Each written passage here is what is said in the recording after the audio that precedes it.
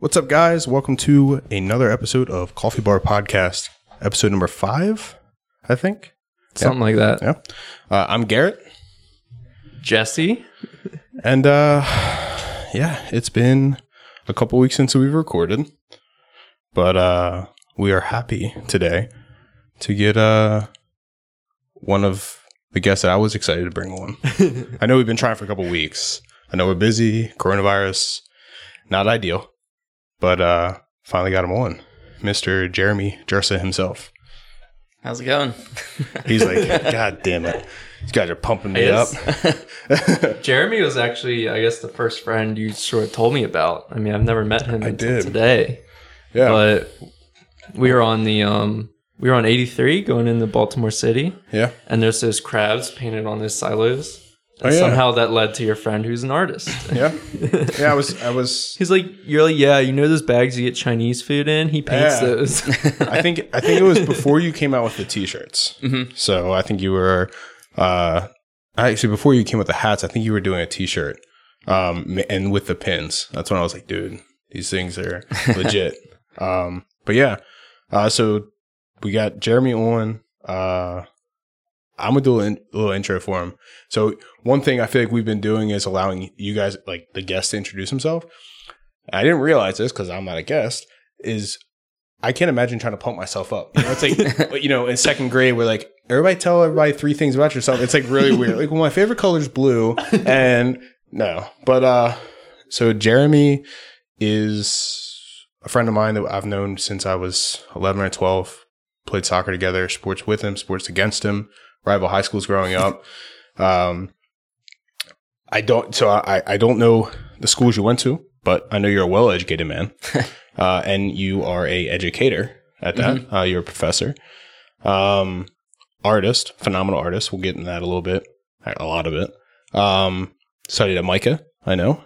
Studied in Florence. Mm-hmm. Yep. Studied at University of Penn. Yes. Like I said, well-educated man. Very educated. A lot more educated than I am, especially when it comes to the stuff he's about to show off. Big brain. I just got wowed 5 minutes ago by something I thought for this whole entire time was something completely different. Yeah, I mean, so I guess normally we recommend you listen or watch whatever you prefer, but this is an episode that you might benefit from actually watching. This is definitely YouTube. a watch episode for sure. I looked at his website, jeremyjersa.com. Jeremy spelled normally, JIRSA.com. Dude, he's got so many pictures of his artwork. Sick. Right now, you're in a gallery at Towson, right? Yeah, I have a show up right now at Towson University. It's with me and several other Baltimore artists. The show's called Into the Void. So it's all about kind of this place of absence within society. And it's a pretty interesting show. It's really weird though, because you can see it online. You can go to Towson University, galleries.com and, or tugalleries.com and look at a 360 view of the gallery, since no one's really allowed in there right now, or you can make an appointment to go see it. It was my first time by appointment to go see it last week or a couple days ago, actually. Yep. What is time during coronavirus? That's it. It's a black hole at this point. And it was really strange because I'm in there for the first time, seeing all these works up in there, kind of exploring the space. And then it's just me and this gallery assistant, and it's just completely awkward. Yeah. So how did you get the art there? Did you ship it to them, or? I loaded up a truck and from my studio to 5x5 panels in the back, drove them down there, brought them in.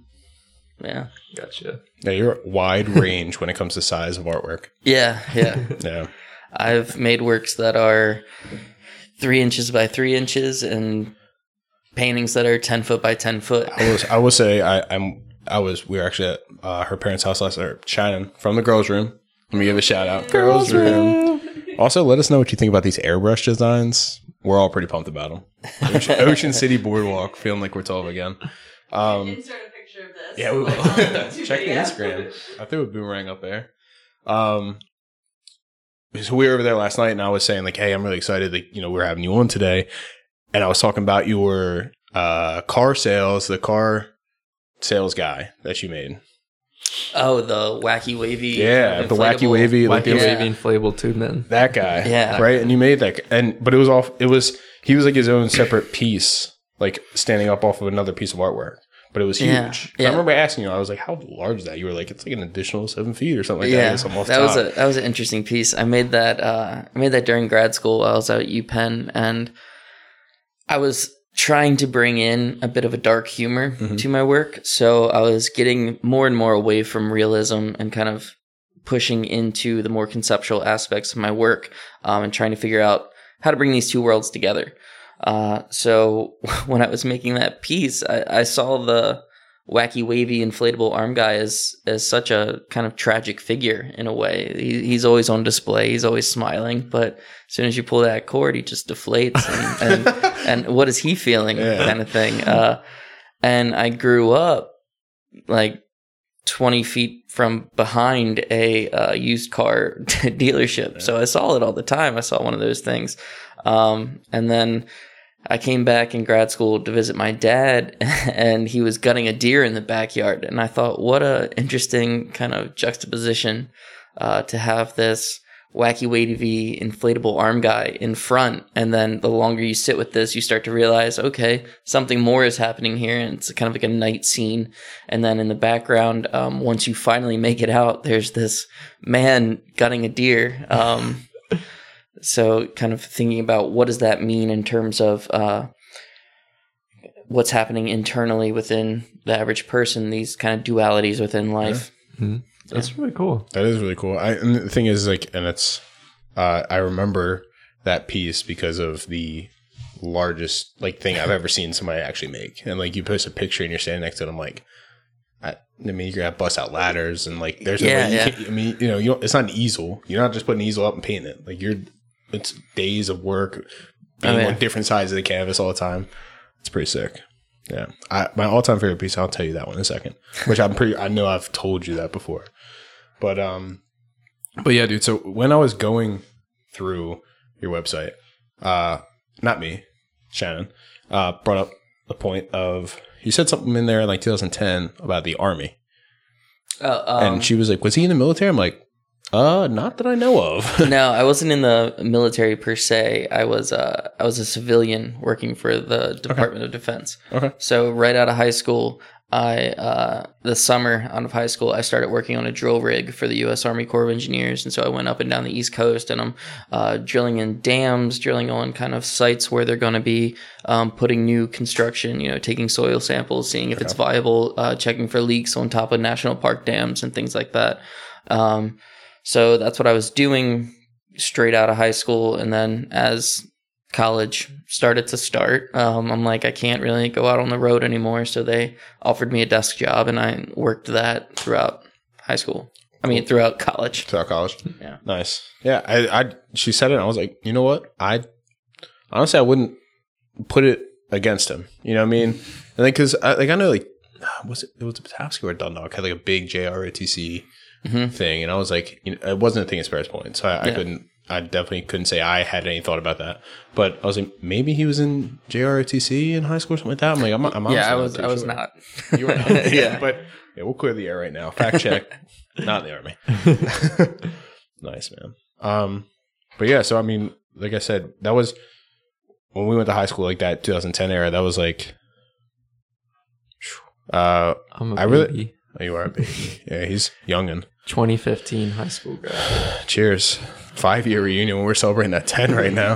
I'm in charge of my 10-year reunion. Oh, yeah. Yeah, it's been a headache because it's looking like 11-year reunion. Exactly. That's exactly what it's going to be. And there have been some people that have they've been really upset about it, and I'm like, it's a global pandemic. Yeah. What do you want me to do? What do you want from me? I guess I'm kind of in that situation too, where I'm the only one that has access to our account with all our savings money for like reunions and stuff. Were you on like the student government? Thing is, I wasn't. My parents were extremely involved. Wow. None of the student government kids actually cared or stepped up to do that. So my parents made an account, and it was originally going to be me and one other guy, but I'm the only one that was there to sign the paper. So wow. So Jesse got all his money sitting around. We're out here shelling out cash. Wondering how we got all this podcast equipment. It was not paid for. Anybody listening from Patapsco class of 2010, we have no money. Yeah, we have no money. We're actually in debt. We owe money. I couldn't even tell you. I know Kristen Baker and Katie Comer. I know they were on the board. I think they were in charge of it. But I know they tried to put something together, but dude, COVID's just killing it. You can't get anything. I can't even imagine doing something that big. Like, I know a lot of weddings we were supposed to go to this year. Mm-hmm. It's unfortunate, but yeah, I'd rather do a nice one when it's safe than a half-ass one, and then people are like, "Oh, I'm not going to show up to the 11-year reunion." Yeah, exactly. Yeah. I think it's going to be more fun. It's going to be like, you know what I mean, that added wait time to get to it. Yeah, I don't know, you always see these movies of people having these huge proms and huge 10-year reunions. I'm like, that's not going to be my high school. You know what I mean? I remember our 5-year reunion was maybe 13 people at Hard Out. Yeah, I didn't even do a 5-year reunion. I thought it's too close. It is. Yeah. I would say people are still like getting their life situated. Mm-hmm. You're gonna get your life situated for shit. We're 10 years out of high school. We're still getting our life situated. I'm still getting my life together. I mean, I haven't even started. I don't feel like. But no, that's what I was saying. So like when we went to different high schools, like what we would consider rival high schools. Mm-hmm. Did you guys fight over the poop plant or whatever? No. We had the Peninsula Cup. Yeah, we did. We had a big trophy that every sport played all three. Like it was Patapsco, Dundalk, and Spurs Point. We played 2 times against each other, one at your place, one at our place, and for every sport throughout the year. And whoever had the most wins got the cup for the following year. Which I think we had it 2 years, and I think Dundalk had it 1 year because they had that brand new school, and I think you guys had it 1 year. We had it my freshman year. Yeah. And then not after that. Dude, Dundalk, when they built a new school, and I'm telling you, like a university, like the thing is huge. It looks great. Yeah. I mean, but you had kids saying, "I don't even want to go to my home school. I'm going to Dundalk now," and that's not like not a big. People don't just say that, right? Yeah. But that school is beautiful, right next to a college campus, but it had like turf fields, and they merged with Solars. That was it. Yeah. So they got a technical school. So they got all the people that want to be nurses, all the people that wanted to go in IT. All them students came there. Kind of deal. Which was nice because for them, we had 800 students in our high school. They had 800 students in their freshman class. Yeah. So it was like they got the cream of the crop, be able to pick whoever they wanted to play and whatever. Yeah. So I guess we kind of, back in Carroll County, we had the Battle of the Bypass. So it was my school, North Carroll, and then they built a bypass. And then farther down in the neighboring town, Manchester, they built another high school. Mm. And that same year, they also like redistricted. Yeah. So North Carroll was originally a 4A school, which in, I guess, some Maryland school terms, to explain to everyone else listening, it goes 4A is the biggest, all the way down to 1A, which is the smallest. But with the new high school plus redistricting, both North Carroll and the new school, Manchester Valley, became 1A schools. Wow. So we were kind of like feuding in Carroll County while all the other schools in Carroll County were 3A and just destroys everything.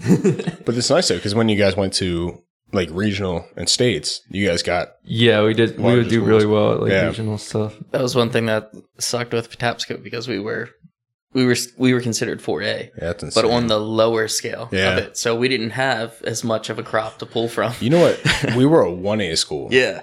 We were a 1A school, but what screwed us is in soccer, the girls team was so good that for soccer, it might have been my senior year, we got bumped to 2A. Oh, gotcha. And it was like, dude, we can't compete in 2A. Yeah. I mean, we went to one state championship, but the girls went every year. Mm-hmm. I was like, just because they go doesn't mean the whole, our tennis team ain't that good. Yeah. You know what I mean? Like, what are you guys doing to us? Yeah. So I make sure when I talk about like my track state titles and my cross country success, I like leave out those ones. You want to, hey, that does not matter. Success is success. That's insane. Yeah. So, I mean, me and Jeremy know each other from sports. I would say that's how we met, how we've always kind of, we just had a conversation downstairs about rugby. You know what I mean? Yeah. So when did you make that transition from soccer into rugby? So I originally got into rugby my freshman year at college, and when I started, I was actually at Towson. So a lot of people don't really know this about me, but I started at Towson and I had an opportunity to play lacrosse there, which I turned down because I found out very quickly I would have been there just to play lacrosse, being, D1 school, kind of all that kind of stuff. And first in my family to go to college, I couldn't do that. I mean, I was having conversations with the coach, who was Tony Seaman at the time, and the program was in transition anyway. And he was like, well, what do you think about being a business major and all this kind of stuff? It works out better with our practice schedule. And I'm like, nah. And I was an art education major at that time. So I would have been there for 5 years for undergrad. And at this point, I'm like, okay, well, I'm here. I'm going to do something. I always loved rugby. You can attest to how physical I played soccer and the other sports. He was a rugby player just playing soccer. I mean, it may have not been a transition. It was just went from like feet. I just found the right fit. Yeah. So started playing rugby, but then I realized very quickly I wasn't getting what I wanted out of my classes at Towson. I wanted to they had just put in a Bachelor's of Fine Arts at that time, and I wanted to double major with the art education and Bachelor's of Fine Arts. And at this point, I'm on a first name basis with heads of department, head of the art program in general, and they're not liking me too much. They're like, we really don't let the art education majors take this many art classes. We think it'll be a little too stressful for you. And I'm like, you don't really have the ability to make that call. Yeah. You don't know me. So I contacted all the schools that I was accepted to, and Micah got back to me very quickly, and they're like, we'll give you the same amount of scholarship money if you come in the spring. And I'm like, sick. Fuck it, I'm there. Yeah. Sure. So I ended up going, and does Micah have rugby? No. Micah did not have rugby, but fun fact though, we most of our academics went through Hopkins. So I was able to play club lacrosse at Hopkins, which I did throughout undergrad. So it was still, it's pretty cool. I was still staying active with it. And then when I went to grad school, the second time, because that's what I was, well-educated man. Yeah, very educated. 2 master's degrees. When I went to Penn, I needed that kind of camaraderie in my life. And rugby being such a sport that has a place for every body type, every person, every type of athleticism possible in one place. And you can't win without supporting the guy next to you. There's so many sports you can play where if you have 2 great guys, you can be kind of set. Yeah. Rugby, you really need to be supporting and pulling your weight the entire time. Otherwise, the whole team fails. Yeah. So I needed that in my life because I went through a really kind of dark time, found the Wharton Rugby Club, which is based in the grad schools at UPenn, and I was in Penn Design, so I was able to play, and I've been playing with them ever since. There's a loophole in the rules because of the loose affiliation with the school, where alumni are allowed to play, and based on the leagues that we play in, we still play other men's clubs and other graduate schools, so that's cool. Been playing with them ever since. Yeah, I was wondering that because we were talking about it downstairs, and you were saying how that team kind of is in like 3, I wouldn't say divisions, but 3 leagues. Yeah, basically. And I was like, but I know you played in college. So yeah. I'm like, how does a collegiate sport become a tri-league? Like you can play in other leagues that aren't affiliated with college. It's perfect because it's not an NCAA team. Yeah, it's seen as a men's club that just happens to be affiliated with a school at some point. Yeah, that's cool.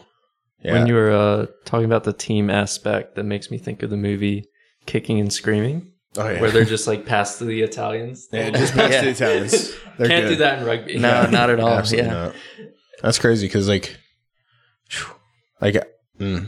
seen you just got back from a travel. I know we talked about it shortly, but I mean, you're traveling. Rugby's not American sport, right? So I mean, no, not at all. Yeah. So you're getting. I mean, slowly but surely. Slowly, right? Yeah. But I mean, you were traveling to go play it. I know you've traveled to Europe. I know you've traveled to South America. Mm-hmm. I played rugby on 4 continents. So I played in Europe a couple pickup games here and there. And then I did a tour of South Africa where went with my team. We played University of Cape Town. Then we went out to Stellenbosch and we played there. We got decimated. Yeah. Yeah. They're currently the. So was our deficit in points. Yeah. The South Africa. They're currently the hold the World Cup. The Ellis Cup. So it's them and New Zealand that are the big ones, right? They're pretty big. Wales is doing really well. And then during all of COVID, I was actually in Uruguay. So I was doing another rugby tour. I was in Uruguay, and we got to train with the national team, which was really exciting. And then took a ferry over to Argentina to kind of finish our tour out. And then we get this email from the Argentine government saying that, all sports are canceled. You need to get out as soon as possible. Go home. We had a friend that had dinner at the consulate the night before, and he's like, this is really serious. We need to get out now. Yeah. So we flew over as a team on LATAM Airlines, which stopped answering calls and weren't doing anything when this happened. So I eventually had to get a flight out with American, and that was something in itself. So we're leaving like 5 days early. Yeah. And as we're pulling out of the hotel, you can see these giant kind of construction screens in the street, and it looks like a kind of post-apocalyptic flashing of words going across. And it's all in Spanish, and I have no idea what the hell it says. But the synopsis of what it was saying was like, you need to get out, wear a mask, use hand sanitizer. I'm like, okay, cool. I don't know what it says. I just know it's going down. Yeah, this is something's scary. happening. And we get to the airport, finally, get on a flight, and we're sitting there ready to board. And as we're literally being called up to board, it starts flashing on the screen that our flight is delayed 24 hours. We're like, what the fuck's going on? Yeah. This is weird. And I look over, and there's this guy in a flight outfit that's like almost green. I'm like, there's no way. And he gets up and walks on the plane. This actually happened before they flashed on the screen that it was delayed. So he gets on there, and we're like, there's no way he's our pilot. This is ridiculous. This can't be real. And then that's when it flashed up, like our flight's canceled. Apparently, after talking to the people at the desk, they said he took a test earlier that morning and had tested positive for COVID. So they brought in this group of people in hazmat suits. They started wiping down the plane. We're freaking out. Yeah. We start hopping from kind of any American flight that's just getting to America. Yeah. We just want to, if we're flying into Miami, if we're flying into Fort Worth, it's anything just to get our feet on the ground here. They're all like, no, we won't take you. We're like, great. So what do we do? Eventually we go back through customs, get rechecked into our, Argentina, and the hotel's like, if you come back, we haven't touched your rooms. You already booked throughout the next, 5 days, so you can come back to your room if you want. Mm-hmm. So we come back to our room next day, go back to the airport. We're about to board, and we're like, is this real? Mm-hmm. Are we actually going to make it home?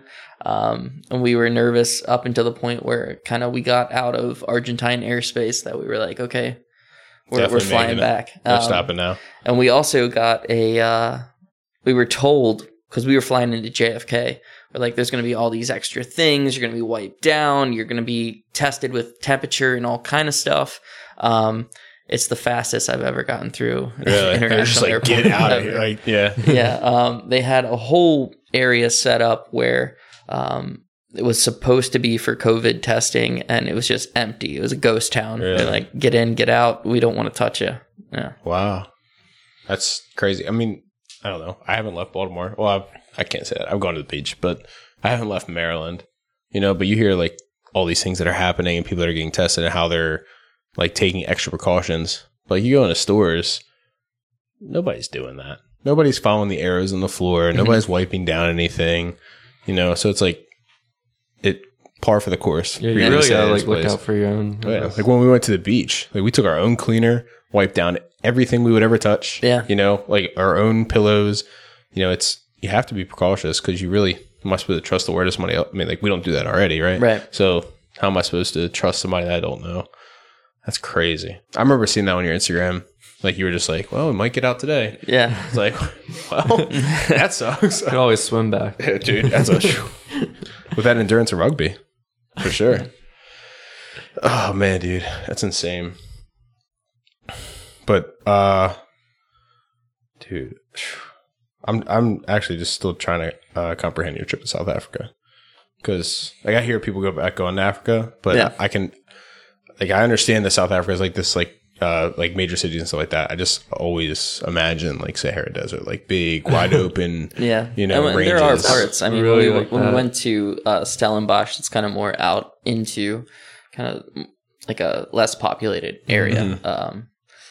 But they're all speaking, you know, Afrikaans as we're playing. Yeah. So we're playing against a team that doesn't speak English, which was the first time that ever happened for me. Because before that, I played a couple games in Europe, but I never played. You know, they were all speaking English. Mm-hmm. So when I go to South Africa, they're speaking Afrikaans, which is kind of like this mix of Dutch, a little bit of English, and then you throw in some of the native African languages just from them being kind of taken over time after time. Invaders coming in and then taking over. Yeah. So that was really strange. And then I had another dose of it, you know, a couple months ago when I was in Uruguay. I was like, honestly, the weirdest part for me was when I played in college. It's like the melting pot you got. Even in community college, like soccer, man, we had people like, I remember playing against, my freshman year, we went up to New Jersey and played against, it was like a team called Burlington. We ended up playing another team in Cincinnati. It was like Cincinnati Tech. And they were speaking Scottish, Dutch, like they pulled people. Mm-hmm. Like they were actually like how D1 schools would like go out and scout. Mm-hmm. Right. A community college in Cincinnati was scouting people. And dude, like but they all like, even though I couldn't understand any of them, like they all spoke this, like they all talked well. Mm-hmm. And I was just like, dude, this is insane. It was like, it's crazy. Like it's another, like sports is another language. Yeah, you feel what the other teammates are feeling. Like you just give it. We got on my team. I've had people from Nigeria play on my team. I've had people from South Africa. I've had people from England, Ireland, Wales. A couple guys from Chile currently play on the team. But it's great having this, you know, universal language of an athletic activity. Yeah. Something that you can all communicate through. It's that camaraderie. Yeah. And it's also great to show up and, you know, if we're playing an all-American team and, you know, we got a couple of the British voices out there, a couple Australians. Oh, that's offsetting right off the jump. Oh, we are. Yeah, wait a minute. Hold on. Who are we playing again? I'm feeling kind of sick. When I played middle school basketball, I was in a private school league because I was in private school at the time. We played Maryland School for the Deaf, and they were fucking good. Yeah, that's good. They don't need to talk. Yeah, they know. They would just be like sitting ready for inbound pass. They'd look at their coach. He'd throw some like sign language out, and they'd just like nod, and then they'd like, you know, just run their route. Yeah, whip it around and like. That's get wild. Easy layup, and it's like okay. Well, I don't want to play these guys.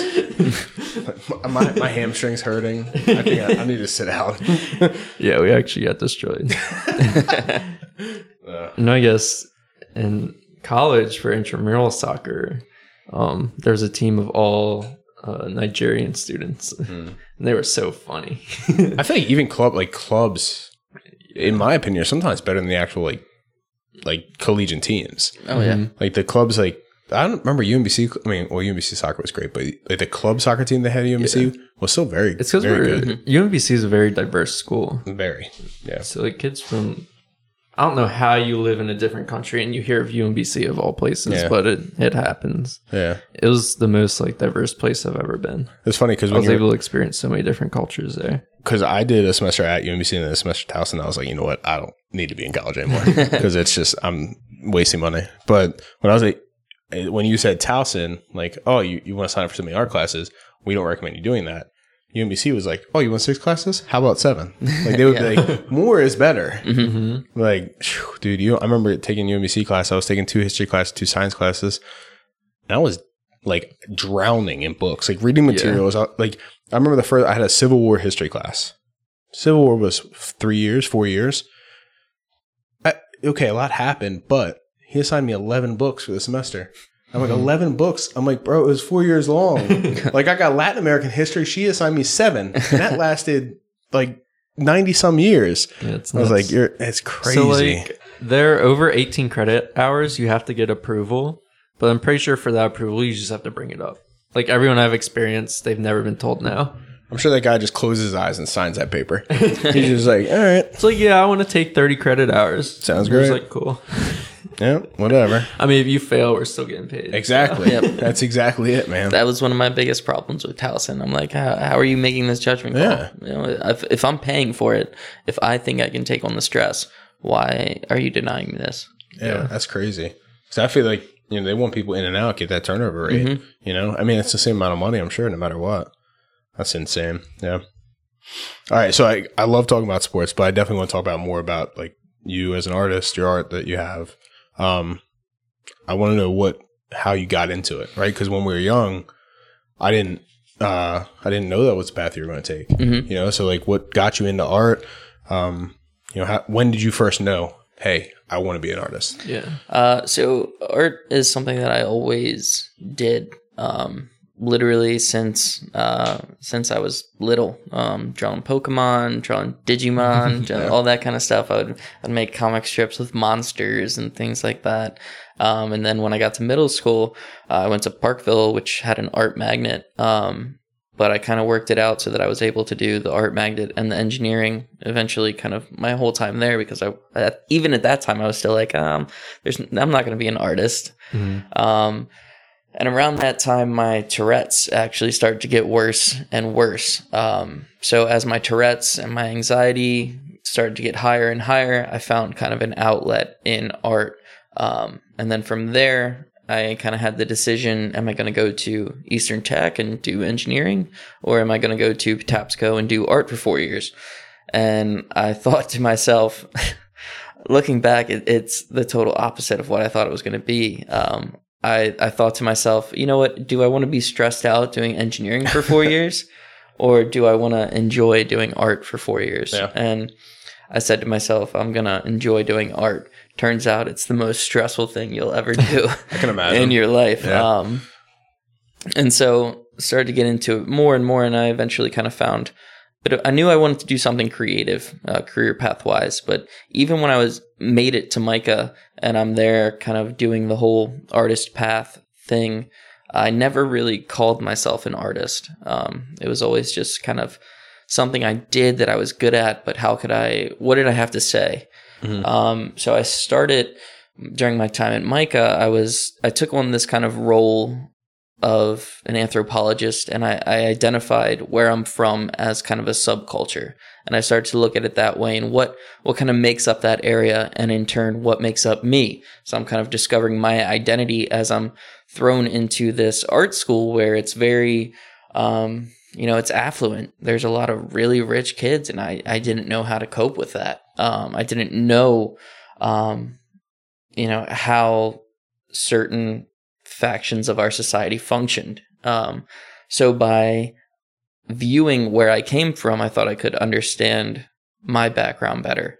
So I started to do that, and I was making these drawings, kind of pulling out different parts of that kind of Dundalk society. Absolutely. And it's colorful, it's brilliant, it's depressing, it's the fabric of what makes me. Are you describing Dundalk or your artwork? Dundalk. Dundalk, yeah. Both. That sounds spot on. Yeah. And then from there, at this point, it was probably into my sophomore year of college. And then I studied abroad in Florence. So I was at Studio Arts College International in Florence, Italy. So I was there for about 6 months in total, probably about 4.5, 5 months of schooling. And while I was there, I thought to myself, I can't keep making these drawings about my hometown when I'm surrounded by, the mecca of art history, and I'm basically 5,000 miles away. So what do I have to say? What can I actually make work about?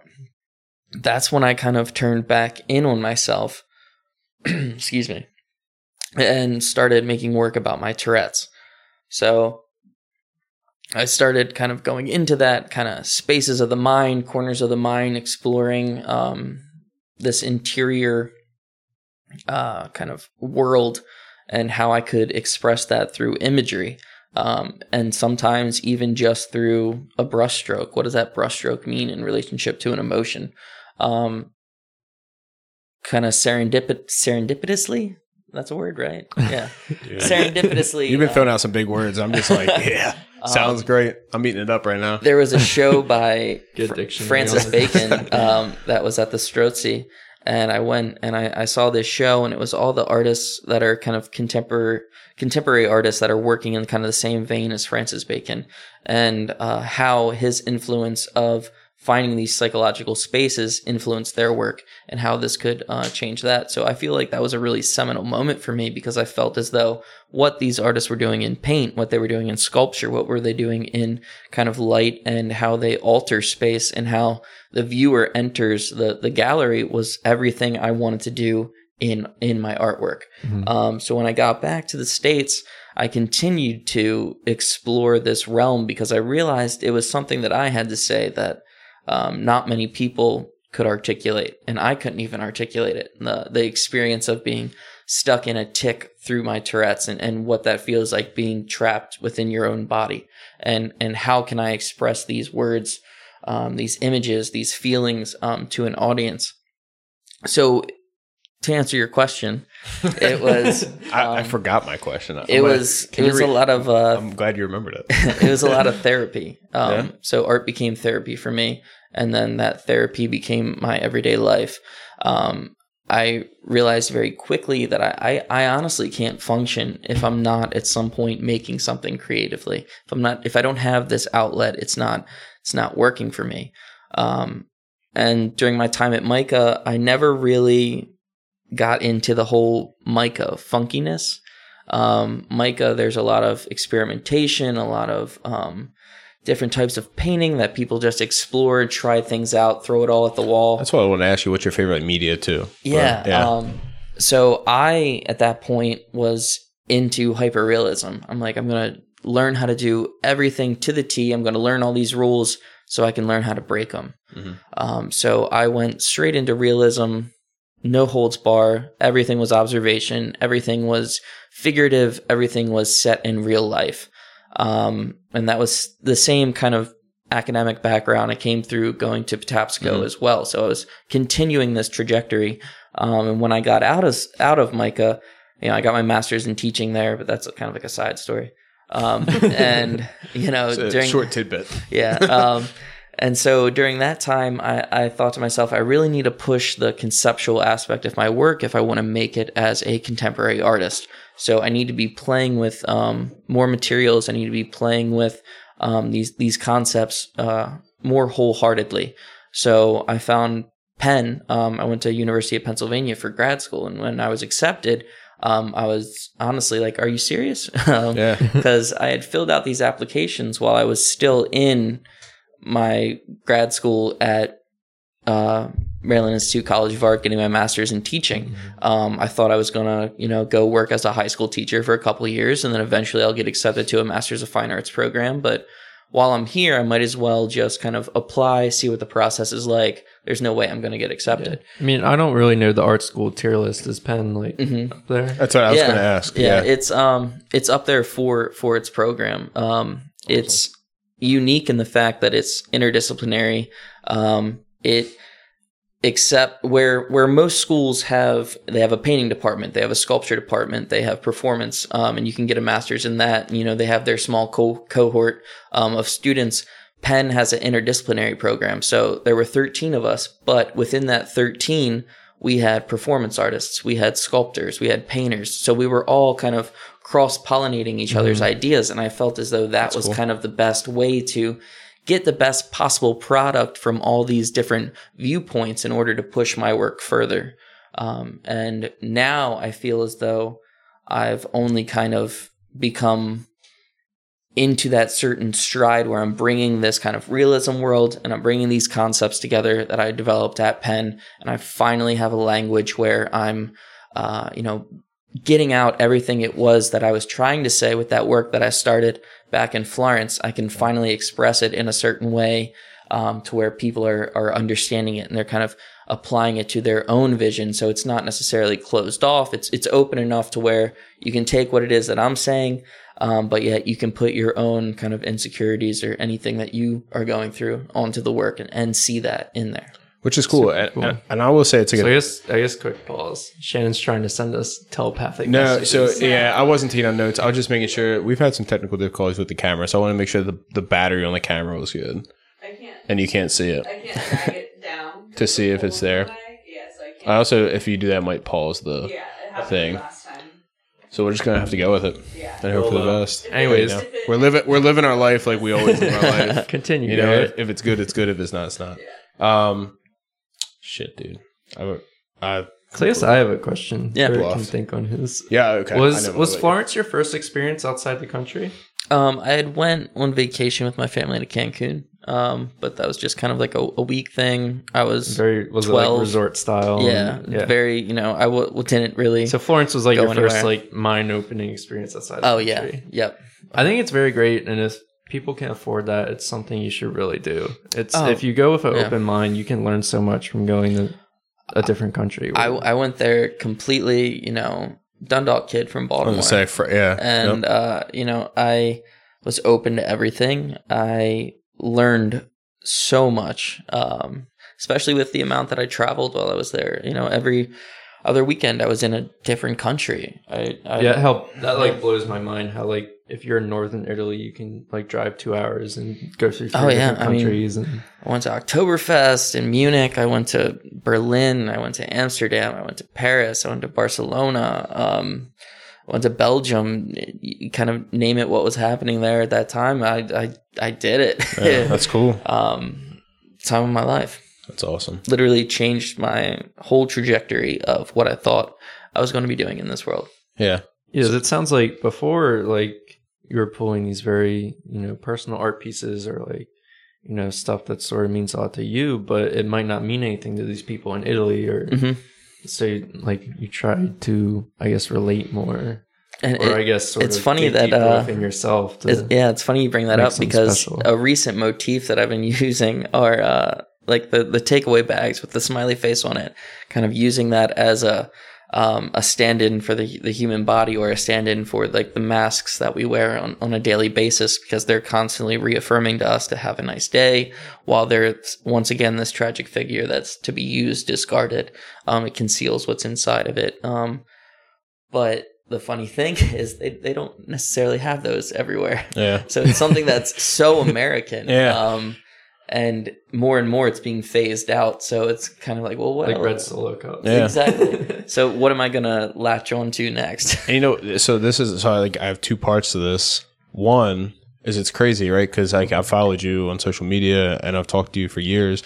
So I remember the paintings you were doing in high school. I remember everything you've done up until this point, right? So I've always put of like your emotion you were feeling on social media towards what you were portraying in your art. Mm-hmm. But then you have people like Jesse, who's never met you before, doesn't follow you on social media. Right. So now he's getting to see like, okay, these are doing it right now. He gets that wasn't a call out. I wasn't calling Jesse out saying he doesn't know it. But now he gets to see, you get to explain to him that, and what I thought you felt during that time is completely wrong, right? Because I guess I was trying to view your art through your eyes mm-hmm. instead of actually trying to adapt or like view your art as how I would perceive it. Mm-hmm.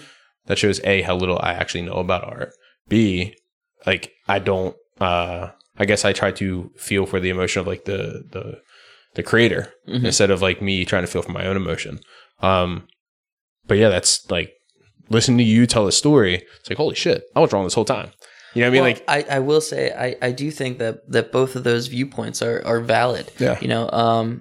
I teach a whole class. It's called Art Appreciation. It's an intro to art history class where you're teaching the students how to see art because they come in with kind of this preconceived knowledge, but they're not wrong. Yeah. And there isn't a wrong way to view art. What you just kind of mentioned is exactly how I teach my class. You first look at a piece and you say, okay, do I like it or not? What am I seeing? Mm-hmm. And you make your judgment that way. And then you go in and say, okay, well, you take it on a more academic purpose and you say, well, what is the artist trying to portray? What are they trying to get across? Are they doing it well? What is this in relationship to kind of what's come before it in a art historical context? And how are they building on this language that's already happened? Yeah, and I'm circling back because you made the comment of when you were going to Towson and the rules per se of art. And in my mind, I was like, I didn't think there were rules. Whatever you wanted to do, man, you do. So I was like, there are outlines to art. Like you have to. I mean, like obviously. Well, I meant talking about like contemporary so, and stuff like that. So I guess to fall into a category or a genre, like what I would consider a genre of music, you have to follow some type of template. Exactly. So it's the easiest way for me to put it would be what I did during my time at MICA, just getting into realism would be the same thing as learning classical guitar to the highest point where you could ever play classical guitar with an orchestra. And then saying, okay, now I'm going to go play punk music or pop music that you can hear on the radio. And how do I transition this into something that's meaningful for me? Cool. Yeah. That's super cool. I also feel like maybe art's just like I guess as I'm growing up and we are learning that life is, you constantly keep learning. Like there is no end point, right? So like, even with IT, like we're always adapting, we're always learning new things. And art, I guess it's just a forever change. I mean, you can change art tomorrow if you wanted to. Like your style. Yeah. You know what I mean? There could be a new style. Dude, I'm absolutely loving this conversation we're having. I mean, it's just like I guess it's like learning so much. It's very scary but like comforting freedom. Yeah. Like I can't go to work and like just reroute how things work. That's what I'm saying. You can't. Like what's there is there. But again, it's also comforting that like things work this way. Yeah, like I know I have laws that I have to follow. Well, it's also extremely, terrifying for the artist because I mean, what you see the artist kind of making and what they're posting and what's in the gallery, you don't see the 300 pieces they made up until that point that failed horribly to get to that. Or the 30 different versions of that sculpture that got to this one final sculpture. Yeah. And that's also one thing that factors into, sadly, the price of art, and a lot of artists have that existential conversation with themselves every day. I'm spending all this time on, I'm just using this as an example, and this might offend some contemporary artists, but like you spend 30 hours talking about the significance of a piece of paper on the ground with a dumbbell on it, but no one can see the labor that went into that. I kind of lost my train of thought. So for you with like pricing and cost of art versus how much work you put into it, how many trial and errors you've had. Yeah. And I'll ask a question maybe to help you circle back to it. At what point in time do you scrap a piece and say, hey, this just ain't cutting it? Is it when you start to feel emotionally like, hey, I don't like the way this is looking? Or do you, and again, I know you're a very emotional person, do you start to think of how people are going to view that piece of art and say, I don't think it's going to come across the right idea? I tend not to. I mean, I think about how the audience is going to be taking the work and in terms of the message that they're taking and their experience of it. But in my making of it, I'm not worried about how people are going to think of it. So it's just whatever you're feeling. It's what I'm making. I tend to scrap a piece when it gets too far to the point of no return. And sometimes that might be that the panel's overworked and I need to sand it down, paint over. The sculpture is just not working, practical reasons. But those ideas, they don't go away. Those ideas will show up again and again and again. Yeah. In a way, I feel like I've been making the same painting since I was 15 years old. It's just new ways of portraying that. Yeah, you don't feel like you're actually working, man. You just feel like you're doing it like what you want. Oh, it feels like work. It feels like oh no, I saw that post today, right before, like 3 hours before you came here. Yeah, sitting there sweating with a fan, like you're like, dude, it's hot as hell in here. It's so hot. But I guess it's like an oven, that studio. For me, it's very comforting to hear that you try to stay true to what you want to express. Yeah. And I know a lot of artists, like especially in mediums like comics and stuff like that, they fall in the trap where they want people to like it, but they're not really making what they want to express or want to really create inside them. there's a lot of artists that they still fall into that. Mm-hmm. I mean, once you get hooked up with a certain amount of gallery representation, you're expected to produce on a certain level, and you're expected to produce the same things that people want to buy. In the end, this is where I was going with it, the existential crisis. Yeah. In the end, you're making a object that is to be consumed. So you have the monetary value of what it is that you're creating, mixed with this lifelong pursuit of what it is you're trying to express, and they don't necessarily always collide. Yeah. You're really lucky if they do. No, I mean, and that's, dude, like I said, I would say a lot of knowledge that I have from art is from viewing it through your eyes on Facebook or Instagram, right? So, I mean, and it's a very true statement because I follow no other artists because I don't know any, if I'm being honest, right? Yeah. Okay. Actually, yeah. So I'll finish up a statement because I was also going to dish out some beers too. But like, my knowledge of art is very low, and what it is from viewing things that you've posted. And dude, that's why I like the fact that you don't just post up finished products, right? Yeah. You post. I'm constantly seeing, halfway through work, constantly seeing you saying, "I'm scrapping this, starting over." Like, it makes me feel I feel like you know what you want to do in life, right? Like you got it down pat. You know you want to be an artist, man. You're following your dream. So like for me, it's like, man, I like what I do for a living. I like everything about my life. But at the same time, it's like you're posting things that if I were to fail at something or I just wasn't hacking it, I'm not.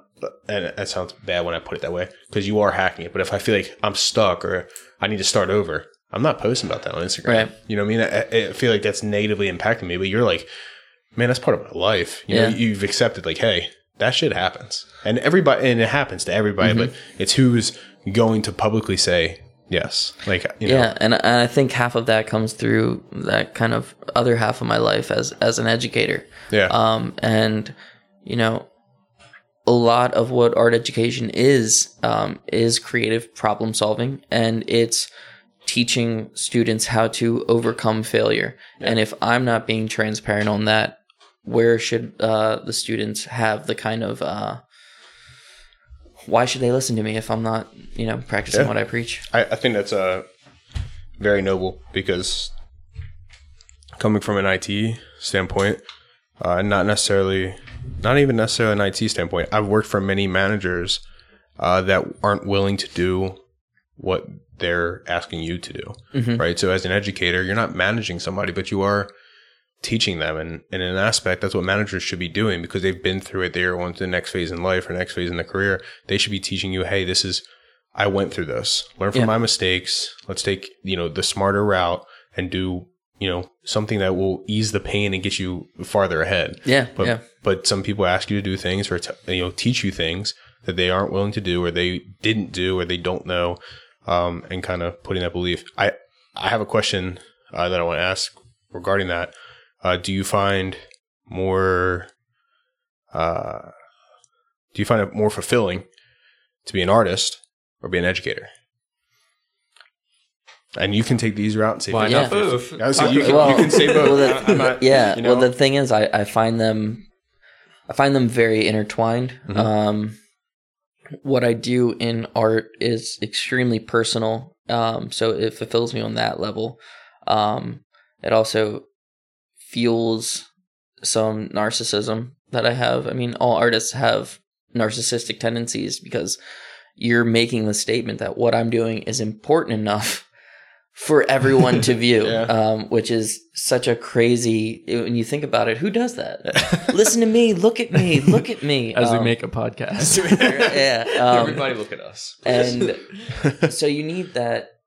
It's a part of the education, but at the same time it's separate, and that I'm helping these students on their journey. And you had said before that there are points where why can't you just tell them I went through this and all this kind of stuff. But there are points as an educator where you have to let them fail. Yeah. You have to set them, because you can't give them all the answers. And I think that's the difference between teaching and managing. Yeah. Is that when you're teaching, you're kind of in this almost incubator. where you are expressing all these ideas and having them go through them. If they work, they work. If they don't, they don't. But teaching them in this safe space where it is okay to take these risks and how to approach those risks. And that feels very fulfilling to me. Sick. I'm actually going to use both of them too. I mean, that's honestly, man, I knew you were going to take the both route. I just want to know why on each. You know what I mean? Gotta go when you gotta go. Yeah. So I guess a little disclaimer to all my college students out there: take some fucking art classes. Because I kind of try to cheat my sort of fine arts gen ed. So I would take like archaeology class or like something that was like cool up front. But in the end, those classes were designed to just push you through your fine arts credits, and I didn't grow much or gain anything from that I feel I would have gained much more from like a contemporary art class or some sort of art history class or something like that. I think there are several kind of different pedagogies that apply to different types of students when it comes into taking an art class. So you're going to have, at least this is my perspective as a professor, you're going to have students come in that are taking it for fun. They need a gen ed. They need to release some stress. It's totally opposite of whatever it is that they're studying. I've had doctors in my class. I've had journalist majors. I've had, the whole gamut.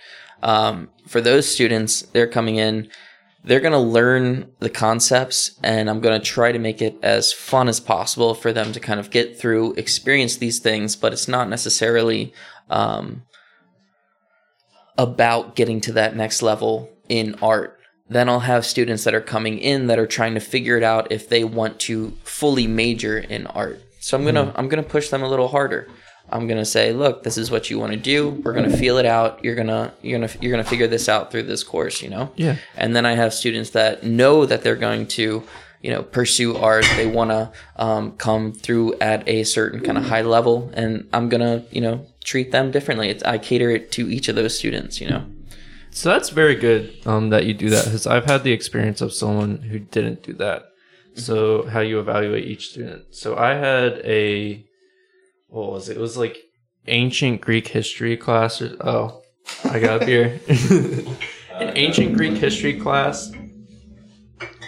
And he treated us all like we're ancient history majors, even though it was like a 100 level class. Mm-hmm. He's having us sort of memorize different sections of the Iliad and do these super deep evaluations. And like, I was putting more hours into that class than I was, the 3 classes that were related to my major, because it was so intensive and crazy. And so I guess I just really appreciate that you try to evaluate each student's, sort of motivation in that class. And at the end of the day, it all comes back to monetary value as well.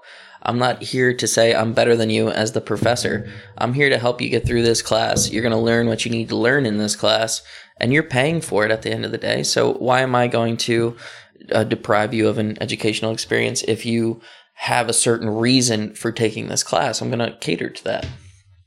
That's great. Yeah, that ancient history class was the only class I've dropped in college. Really? Yeah. You dropped all your classes. I've dropped out of college. I dropped the whole thing. Hey, look, there's a little associate's degree hanging on that wall over there. That's what matters, right? Oh, yeah. I see it. You see it. Shannon sees it. Yeah, it's in the corner. But anyways, so I guess we can go. I would, we talked about, I had a question about like inspiration and like what kind of drives you, but that was kind of naturally founded in our conversation, which is great. I want to get into your artwork you brought. Yeah, that's what I was about to say. I'm ready for a little show and tell. Yeah. I want to, I don't, not critique them. I want to find stuff out about this artwork. So I want to what kind of drove you to make it? How long you spent on the pieces? Yeah, it varies. Yeah, it varies. That's why. So let's present, dude. I also want to sort of touch on your gallery experience. Is that, do you just write something up? Have you ever had to like present your art like this, or? Yeah, I mean, you've had quite a bit of gallery experience. Solo. Yeah, I've had solo shows. I had a solo show in DC at Hillier Art Space, which was supposed to be opening next week. Was that the 2019 one? No. This one's supposed to be opening next week. Okay. But the gallery, it was a huge honor to be a part of. It's such a prestigious space. But because of COVID, they ended up kind of folding. They're going to reassess in January if they can actually survive. But doesn't look likely because it's, it's such a grant generated space right on Embassy Road, right in DuPont Circle. So there are going to be a lot of people kind of coming through. Love Embassy Road. That place is. Yeah. Me and Shannon drive up, and whenever we go to DC, that is the spot we make sure we go to. Yeah, so it was gonna be good. But yeah, I've shown up and down the East Coast. I had shows in Florence. I'm just show wherever I can, whenever I can. I've shown in galleries. I've shown in alternative spaces. I've shown in tattoo shops. I've shown in people's basements that turn their basement into a gallery. You've shown in people's guest bedrooms that are on a podcast show. Yeah. You know what I mean? Anywhere you can. Anywhere I can, really. How would you feel if someone got your art tattooed, that a tattoo artist is recreating your art on someone? I wouldn't mind that at all. A buddy of mine actually... I feel like that could be a touchy subject for someone. Well, a friend of mine wants to actually... He asked me, he's like, let's just go get the anxiety bags just tattooed on our thighs just right now. And I'm like, I don't know if I want that on me. I got enough t-shirts. Just buy a bunch of t-shirts. Yeah. We'll keep wearing them. Damn, dude. Or no, money moves. Buy some t-shirts. Yeah, tattoo students. Buy my t-shirts. Yeah, just buy my t-shirts. A lot cheaper. Yeah, a lot cheaper. And you can buy two. Every color. Whatever color you want. Anyways, let's go. Yeah. Right, let's check this piece. So this piece, I don't know how far away or where I'm actually showing this. So the camera will get you, right? Yeah. It'll get everything. Yeah. If you want, you can put it center. We can pass it around, take a look. If you don't mind us. Nice. And then, do you mind us touching it? No, that's fine. Just don't touch the face of it. Just don't peel the tape. Yeah. So this is the fun layer. This is the fun fact. Can you show that to the camera real quick, Jesse? Like show it up high. Okay. So like I said, I've known Jeremy for years. I've always viewed his art on Instagram, and I 1000% always thought that he actually just put painter's tape on it. And I was like, you know what? Again, I'm trying to look at it through your eyes. Mm-hmm. I'm like, I don't know why, but honestly, I don't care. It just works. Yeah. So he brought the like painter's tape or the tape or the paint layer. Oh, that's supposed to be the painter's tape. It looks like I could like peel it off. So it's almost like above the rest. Yeah. So the fun fact is, it's painted on top. It's not tape. He actually painted it to portray tape, and I'm like 1000% incorrect. That's not tape, but I'll be damned if I'm looking at it from a foot away if this doesn't look like tape still. And when you look close, you can see the wood grain in the back. That's all painted as well. That's all. Okay. Yeah, so I guess it's also worth noting this is wood. It's not like this isn't canvas. Okay. Yeah, I choose not to paint on canvas because painting on wood adds a certain level of physicality to the work. So I can sand it, I can push into it, I can get really rough with it, and it's not going to have any give when you paint on a canvas. Mm-hmm. It tends to be a little softer. Also, when it's on a wall, canvas tends to be a little passive, but when you paint on panel, it's so sharp and crisp that it automatically asserts itself as an object when you walk into the room. So do you have to make these little sort of wood mediums? Some I make, some I just buy. It depends on my budget and time span. This is sweet, man. Can you tell us a little backstory on this? Yeah, so I've been using the smiley faces for a while. They kind of come out of... I'm going to be honest, I thought it was a frog. But now you said smiley face, I see that's like peeled so in. They come out of a memory I had when I would always leave my house when I was younger, and my mom would always say, "Have a nice day." And I never really replied to her like, "Oh, you too," "Oh, I will." I always said, "I'll try." So I started thinking about that in relationship to kind of my outlook on life, even from a young age, and pulling in those anxieties and things that I was feeling and dealing with. And then I started thinking about, well, what else says "have a nice day"? And those takeaway bags, they always say "have a nice day." They're always portrayed having this happy face, "Thank you, come again." So they are this thing that is meant to be disposed of. You can't see its contents inside, and they're constantly reaffirming to the outside world, I'm happy, have a nice day, everything's great. But that's not necessarily how life is. Yeah. So I use these smiley faces as almost like masks for everyday situations.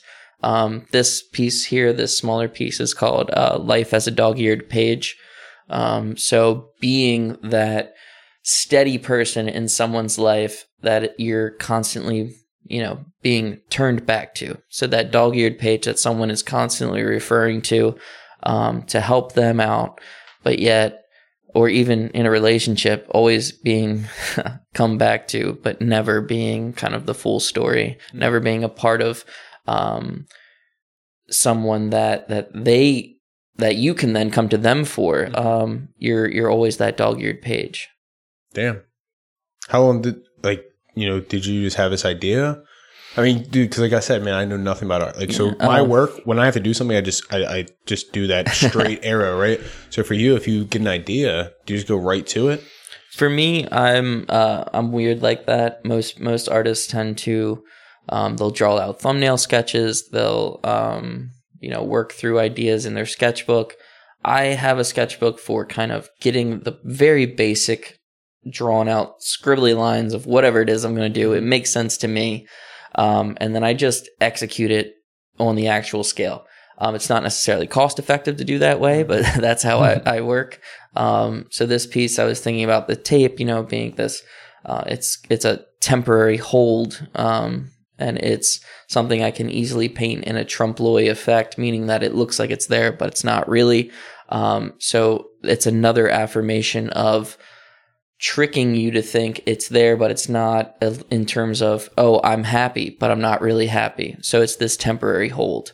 And that's how that kind of plays into it. Damn. That's awesome, man. So this piece, you were asking about kind of length of time that it took me. It was on one of those panels that I worked on, sanded down, had it in the corner of my studio, had this idea, and I painted it in a night. Sick. Yeah. And then the length with this one over here. Yeah. I painted that within the span of 6 hours. Yeah. Mm-hmm. Let's show it. Bring the thing up. Again, I want the camera to really see that tape.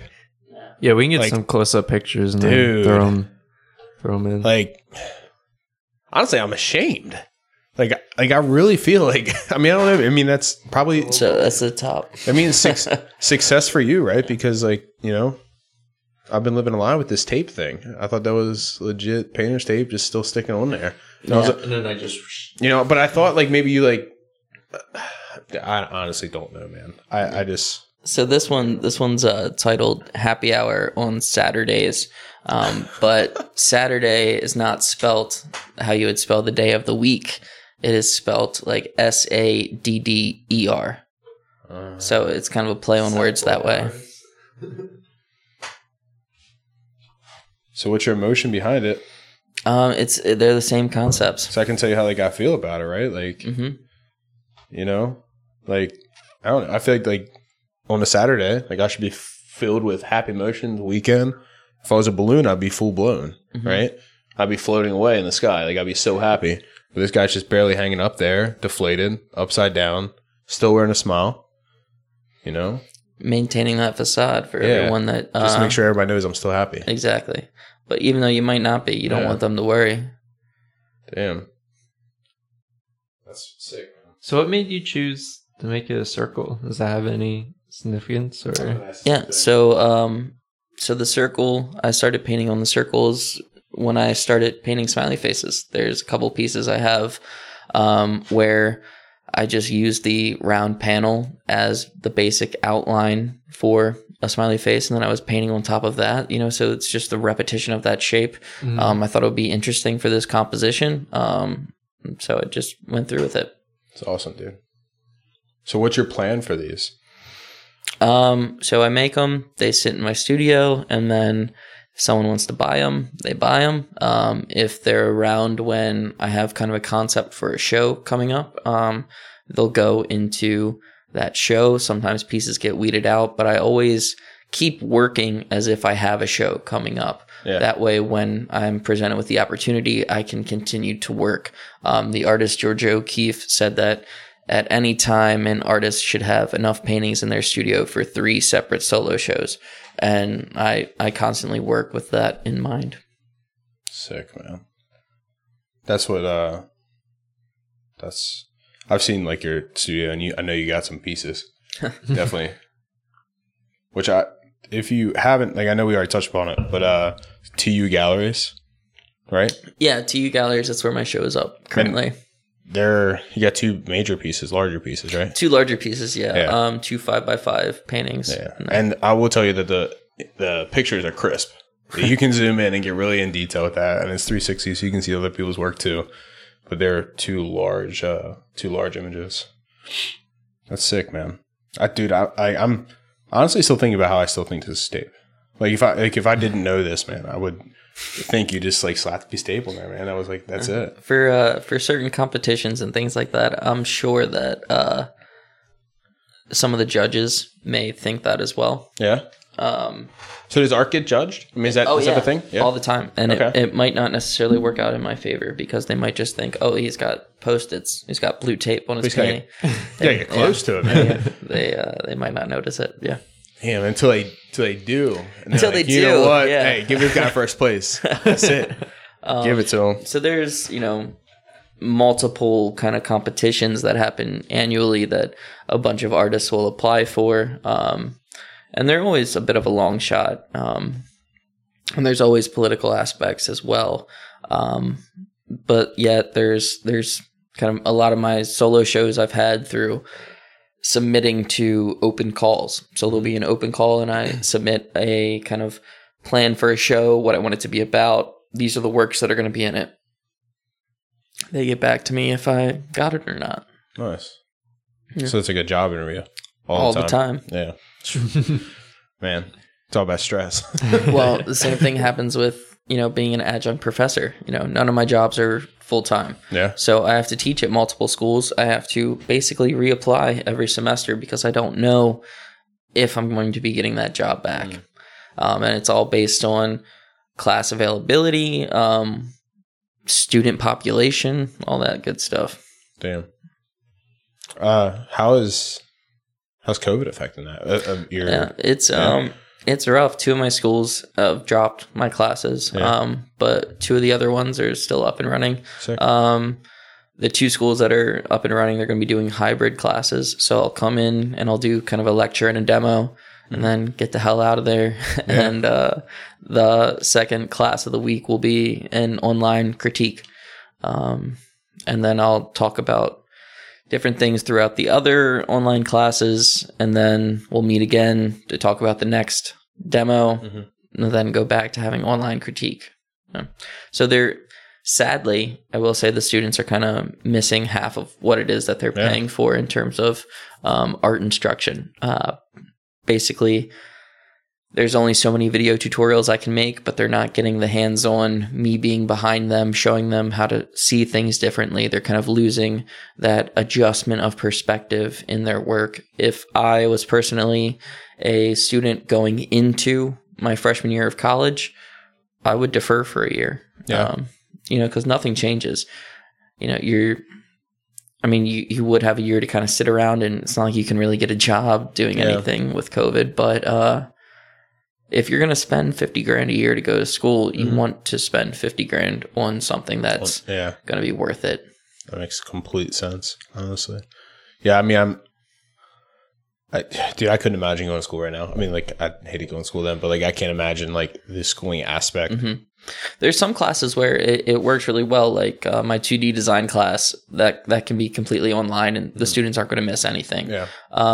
There's art history classes where they're not going to miss anything. It's more so the hands-on technique where I'm guiding kind of their hand, their motion, seeing how they execute in real time and making those adjustments with them that they're missing. Yeah. I'm assuming we're probably pushing a good amount of time right now, right? We're like an hour, 15 minutes. Yeah, I have more questions, man. I'll be honest with you. Like normally we're like, you know, we've had a couple of beers, we're ready to wrap up, but dude, like, yeah, I feel like A, we haven't talked in so long. B, I've never really talked to you about your work or, you know, anything past sports. That's why I wanted to get off that topic and into your work. We can always do a part 2. That's very true. Wait, there's second times that we are allowed to talk to people in life. Okay. I want to know a day in the life, dude.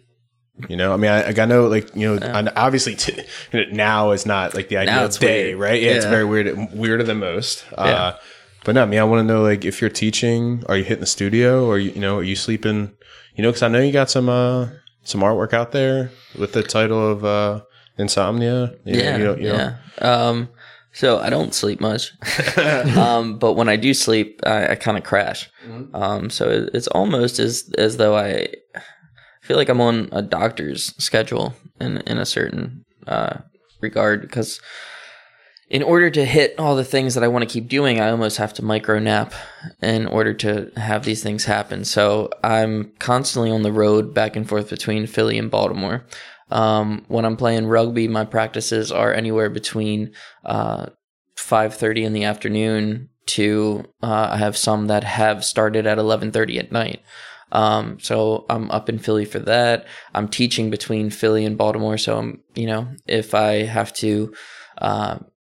a class at 8 o'clock, starting at 8 o'clock on Friday, I'm leaving my house at 5 o'clock to go up there, get everything set up, start at 8, come back home, go to the gym, go to the studio, take a nap in between somewhere, next day, do it again, different school.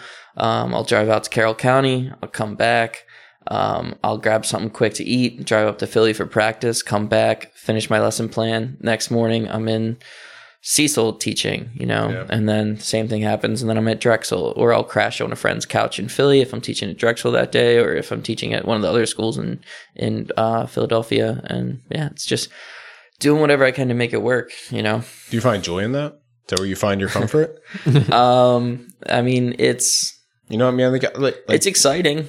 I've taken art classes where I feel like the teacher's just been like, pay me to be here.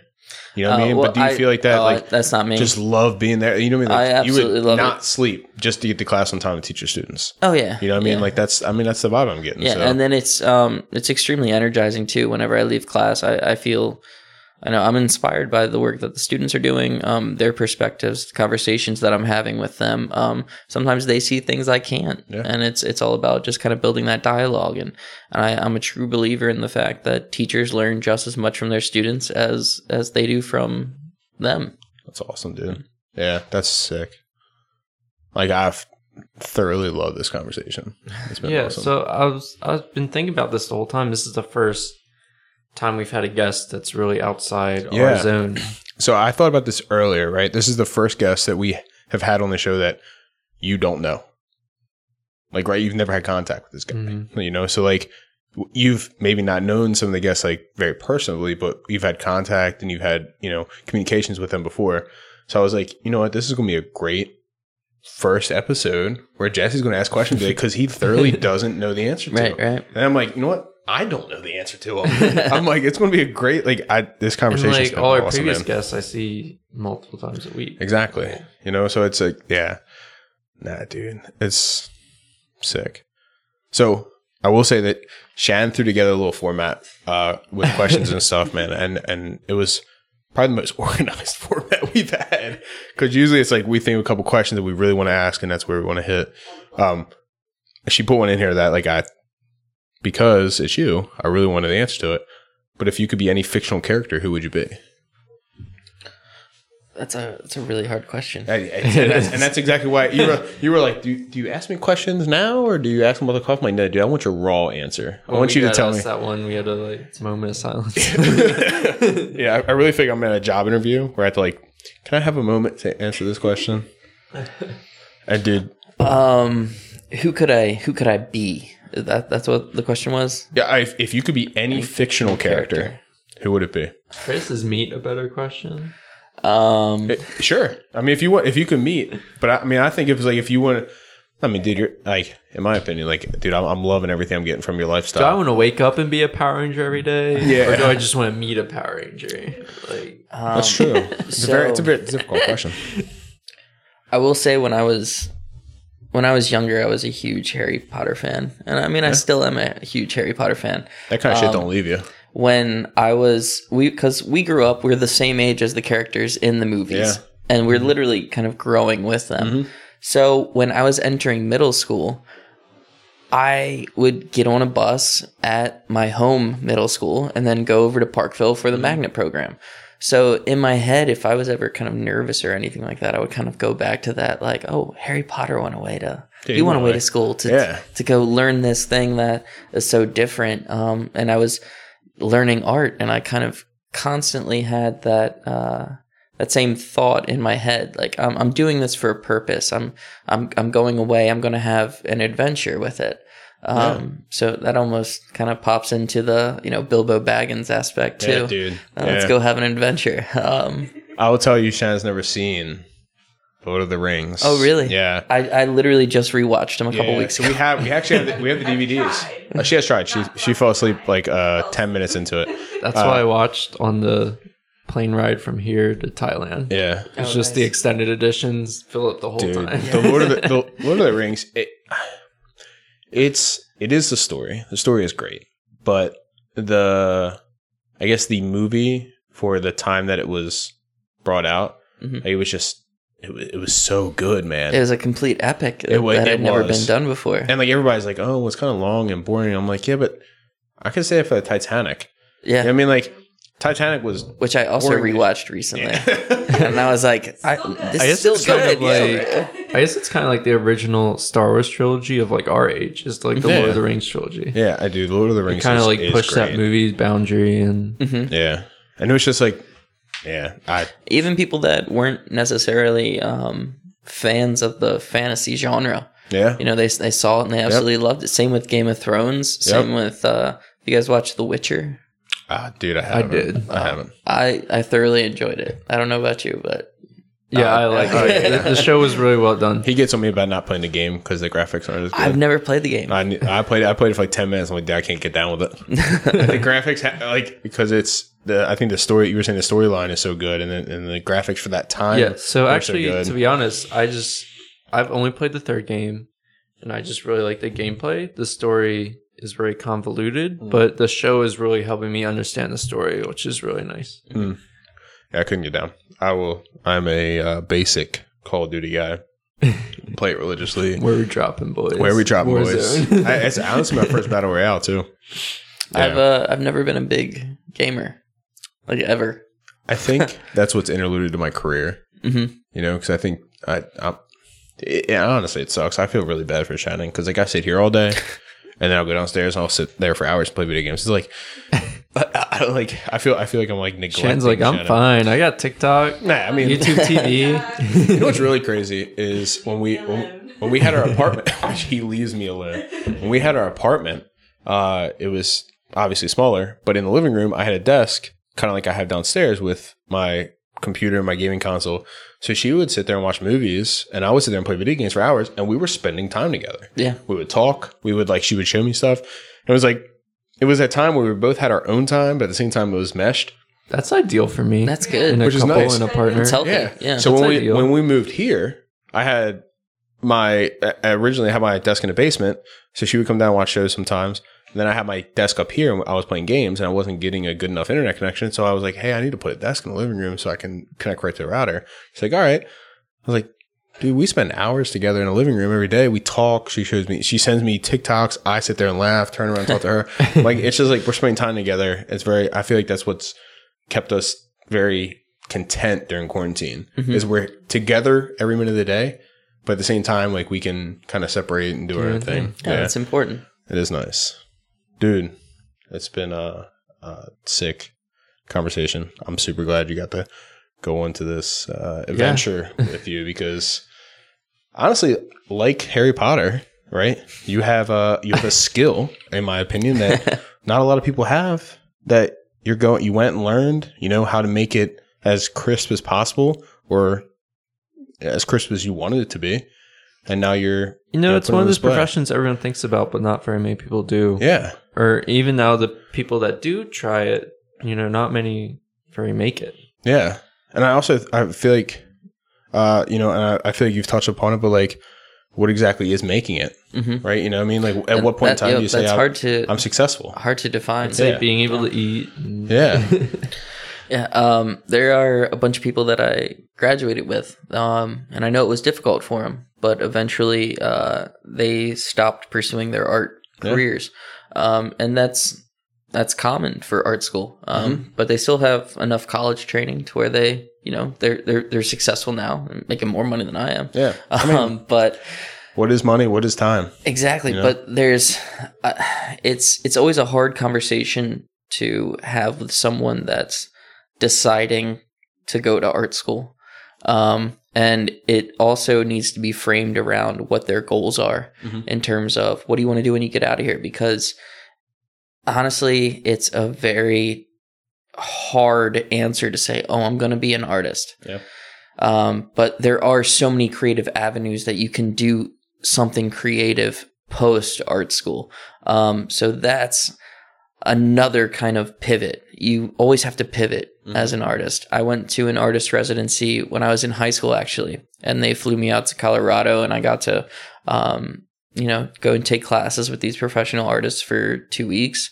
And that was also an amazing time. I still keep in touch with all those people. Some of them actually went to college with me, which is kind of wild. But Charles Parness was one of the artists there, and he told me, he goes, you're coming out of high school. You have, say, 15 kids with you that are, in the art program. They're dedicated to it. Leave high school, half of them are going to stop. Go to college. Say you go to whatever kind of college you go to. You're still majoring in art. Once you leave, half of them are going to stop. Then half of them are going to go to grad school and get their Masters of Fine Arts. Then once they leave, probably every 5 years after that, there's going to be half of them still doing what it is that they're doing. And it's not necessarily because they don't want to. They can still maintain an art practice and have, other jobs, but it's a redefining of what their priorities are. And not saying that that's a bad thing, but I'm still at it because I'm kind of dumb enough to keep going. And doing what you love. Yeah. I don't have a choice at this point. I mean, I think I've always looked. So I thought about when you made the comment of you electing not to go to Eastern Tech for engineering and going to Patapsco for art school. Why you made the decision? What was like your driving factor? Because you said you have to ask yourself, what are you doing with this degree? What are you doing with this education that you're about to obtain? And then were there ever any thoughts on this journey that you were like, I got to start doing something else? You know what I mean? Like, were you ever thinking like, hey man, this is, I got to cut it out and start doing something else? Because what the tale is of what is time, they say you never work a day in your life if you're doing something you love. Yeah. I honestly think. Do you feel like there's no turning back? I mean, at this point for me, with the amount that I have invested and the goals that I want to accomplish, there is no turning back. Do you think it's a bad thing? No. I mean, you're all in, right? You push your chips in the middle of the table and you're just waiting for the cards to drop. Exactly. That's good, dude. Yeah. It takes a very honorable person. I feel like it really takes a strong-willed person to make that decision, because you do have, at some point in time, no matter what you're doing, whether it be going to get your master's degree, because once you're putting such a narrow focus on one thing, you are going all in on your life. And it's very hard to turn around once you become 28 years old, 29 years old, 30. You start, getting married, buying stuff. Like, you have to afford those things that you're buying. So then your financial strain is like, there is definitely no turning back. Yeah. And I will say that there's been multiple times where I've pivoted to make certain things work. So within my life, I've cut down on a lot of excess. I still have some extravagances here and there, but everyone does. But I've also, I'll take that extra portrait commission. It's not what I do in terms of my art practice, but I'll paint your dog, for a paycheck. I'll paint murals. I kind of do the whole gamut, kind of tiering those things. I won't present it as my kind of full practice. And I know a lot of artists find shame in doing that, but that's not where I come from. Yeah. I gotta pay the bills. So even if it's such a weird thing to think about, but I'm a professor here, and I'm teaching, and I'm also in the studio making my art, but maybe things aren't going well at one point. You might see me bartending, but I'll still have those other outlets still going. You'll never stop doing what you love. Right. Yeah. Which is cool, man. I guess, so I want to ask, so we can show it. Are these pieces for sale? Yeah. And then where can we check out places? Everything's always for sale. Then where can we check out to like go see your other art? So my website needs to be updated, but you can go on to www.jeremyjirsa.com. That's JeremyJirsa.com. And then most of my kind of current stuff that I'm working on, and you can see it being worked on, and it pops up more frequently, would be on my Instagram, which is just at Jeremy Jirsa. And then if you ever see anything that you like or enjoy, you can just DM me and we'll work out payment plans, or if you want to come pick it up. Yeah. Sick, dude. So, any other people you want to shout out, man? Like, I know you've had some people that are really influential in your life, people that have really kind of gotten you where you are today. Honestly, there's too many to name. I will say I have been extremely lucky to have probably a teacher and mentor at every point in my life, to get me where I am today. And without that support system, inside the classroom and also on the sports field, or just, people around my neighborhood, or friends in general, I wouldn't be where I am today if it wasn't for the confidence that y'all instilled in me. So honestly, dude, it's exciting to see. I will say that, to see you pursuing something and, dude, you're just all in. It's exciting to stand on the outskirts and see that. You know what I mean? To overlook it and kind of not be a part of it, but just be along for the ride. Watch it from the ground up. So it's definitely, I appreciate that. It's been awesome to see.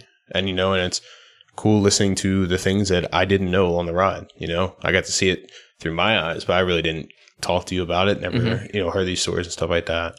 And I learned even more. Yeah, you know what I mean? And now I get to hear, now when we talk about this after the show, I get to kind of hear his aspect on it, like his ideas, which is really cool. How I quit my job and become an artist. Yeah, and podcast and bartender, all the things you need to do to survive. Nah, dude. So before we wrap up, because I alluded to it at the beginning, my favorite piece that you've ever made is the truck tailgate piece. Oh yeah, all-time favorite. I've told her that multiple times. I remember when you showed it, I commented on it a couple times, dude. And I was just like, it was like my all-time favorite piece. And you have to dig pretty far back on your Instagram to find that one. But that one's probably my favorite. And I don't even remember what it was titled. I remember there was a beer can on the back on the tailgate. So there was a beer can on the back of a tailgate that I found on the side of the road and then mounted on the wall. And then this is when I was like still figuring out kind of a bunch of things. And so I took a spray paint can and I shotgunned the spray paint can. I just stabbed it with a screwdriver, and then wherever it went on the wall with this. So it became this kind of installation almost. And then I think I even had a shirt that was on it too. Mm-hmm. That kind of all stemmed from, dealing with a lot of self-medication and things like that. And then, a lot of my friends, drinking on a tailgate and bringing that kind of aspect of for some people, the party doesn't end for wrong reasons. Just kind of exploring that. It's really cool. So like on that aspect, like I was still exploring still. So in my mind is like, maybe because you were talking about like, correcting students and stuff like that, and like saying like, hey, like, like maybe we should venture into this. I feel like maybe some of like the failure pieces are things that maybe you don't have the greatest of admiration when you put it up on a wall. You're like, hey, this isn't it. Dude, that might be some of the best pieces. I mean, you know what I mean? Like in the eye of the beholder, you know, exactly. You know, which is crazy. And I won't. I know there's a lot of my friends and contemporaries that will go back on their Instagram feed and delete, you know, say work that they've made 10 years ago. Mm-hmm. I'm not going to go back and do that. I mean, you can see my trajectory if you really want to see it. It's your life, man. Yeah, and I'm not going to. I mean, half my work is about putting up a facade, so I need my work to be as pure as possible, and you can see where it's came from and kind of what those influences are. So if I'm editing that, I'm not necessarily being true to my practice. Yeah, nah, man. It's fun to see the process, right? And the process doesn't start last week, a month ago, a year ago. It starts a long time ago. Yeah. So it's definitely cool to see that. And again, I don't pay attention to art that much, man. I'm going to take the lame ass excuse if I'm too busy. I don't really get to read up on like what is out there. I mean, you see more art than you're aware of. I 100% believe you. Yeah. You know what I mean? Like just like the crabs and the horse and stuff on the side of the silos down by the stadiums. Like one day I just drove past. I'm like, damn, who the hell painted that? Like who just, you know, well, I didn't see that. Well, you can go as far as to say, you know, I mean, everything is designed. Yeah. So the beer bottle. Exactly. Yeah, true. Yeah. So artists literally create your memories in a certain sense. You know, they say without architecture, can we really have memories? And I didn't really understand that until a couple weeks ago, where I was just kind of sitting there and thinking of memories. And architecture gives a certain place to everything. Mm-hmm. So if you're saying, oh, I remember Disney World, well, what kind of sets that apart from last week walking down the street? Yeah. It's the architecture that surrounds you. It's this environment. It's this designed experience of your life.